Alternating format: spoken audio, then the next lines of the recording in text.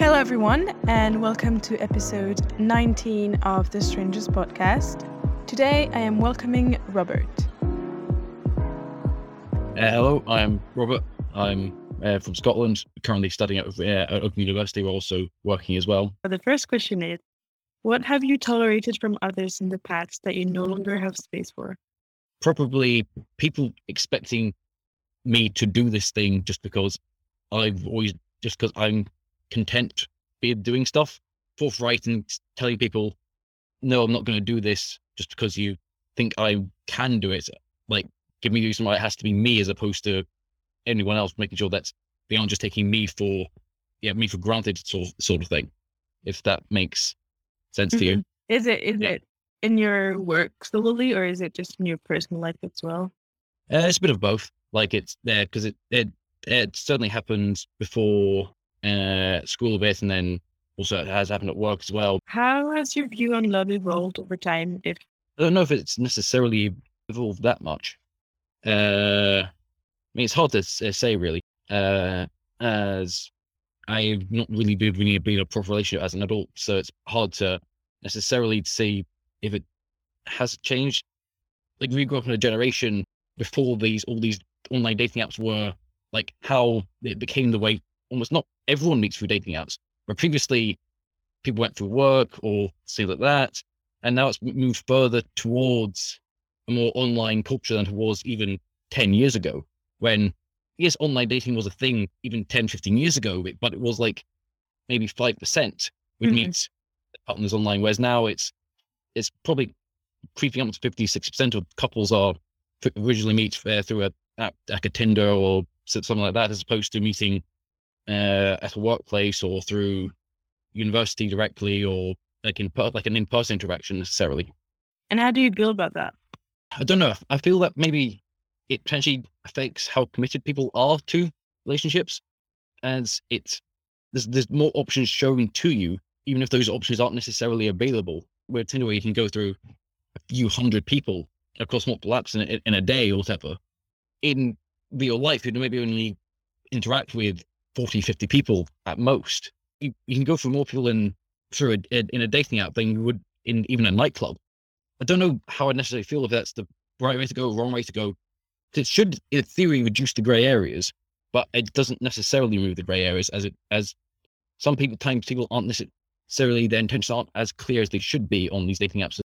It's a new world which we're trying to develop in, which it will be interesting to see how it turns out. The next question is, if you could get to know someone in your life on a deeper level, who would it be? I don't know, maybe just some of my friends that I used to hang out with, but then sort of drifted apart, just in how, like, people like you from school, and just really drifted apart, and just when you're with someone, you can have like long, quite meaningful conversations, but then that doesn't necessarily translate as well when trying to do it over a text conversation or even a Zoom call necessarily.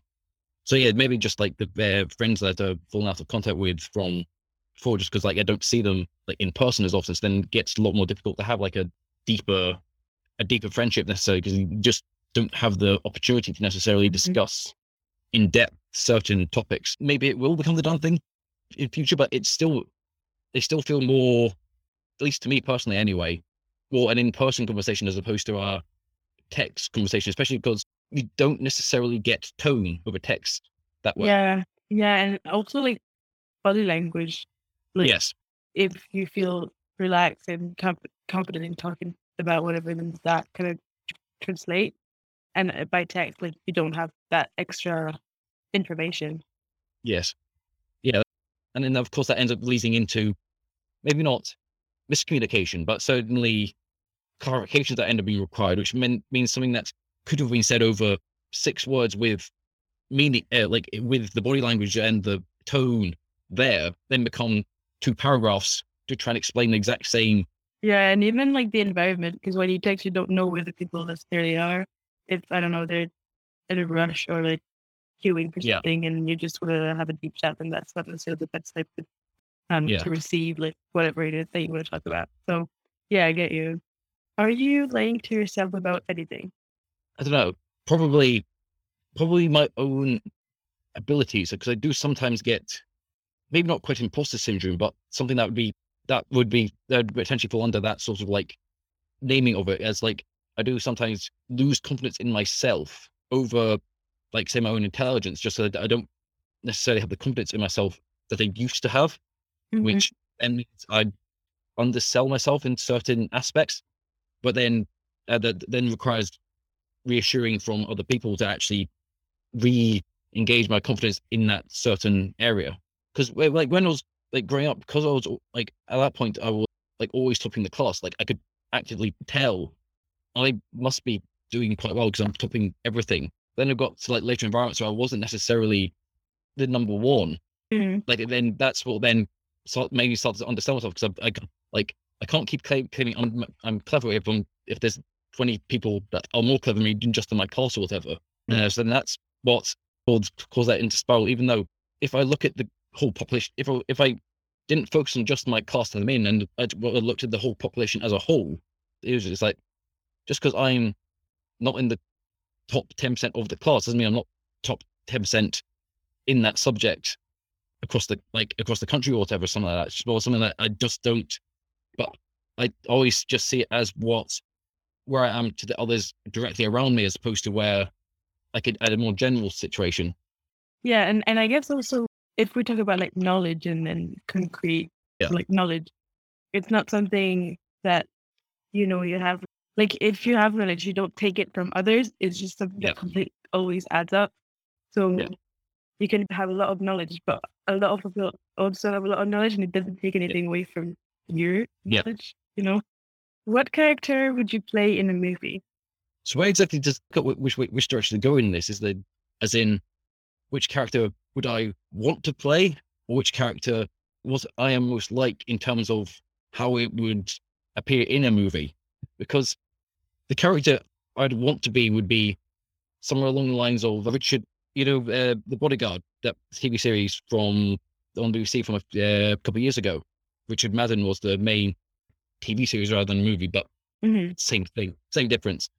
So like a very heroic, stoic character, but then what I am is more like, in terms of what I am, more like in a more general sense, I'm more this slightly quiet one at the back of the room, not necessarily doing nothing, but like that's where I would be more realistically. I'd be more quite a character at the back of the room who maybe knows something, as opposed to being the one that's always the one running into danger necessarily.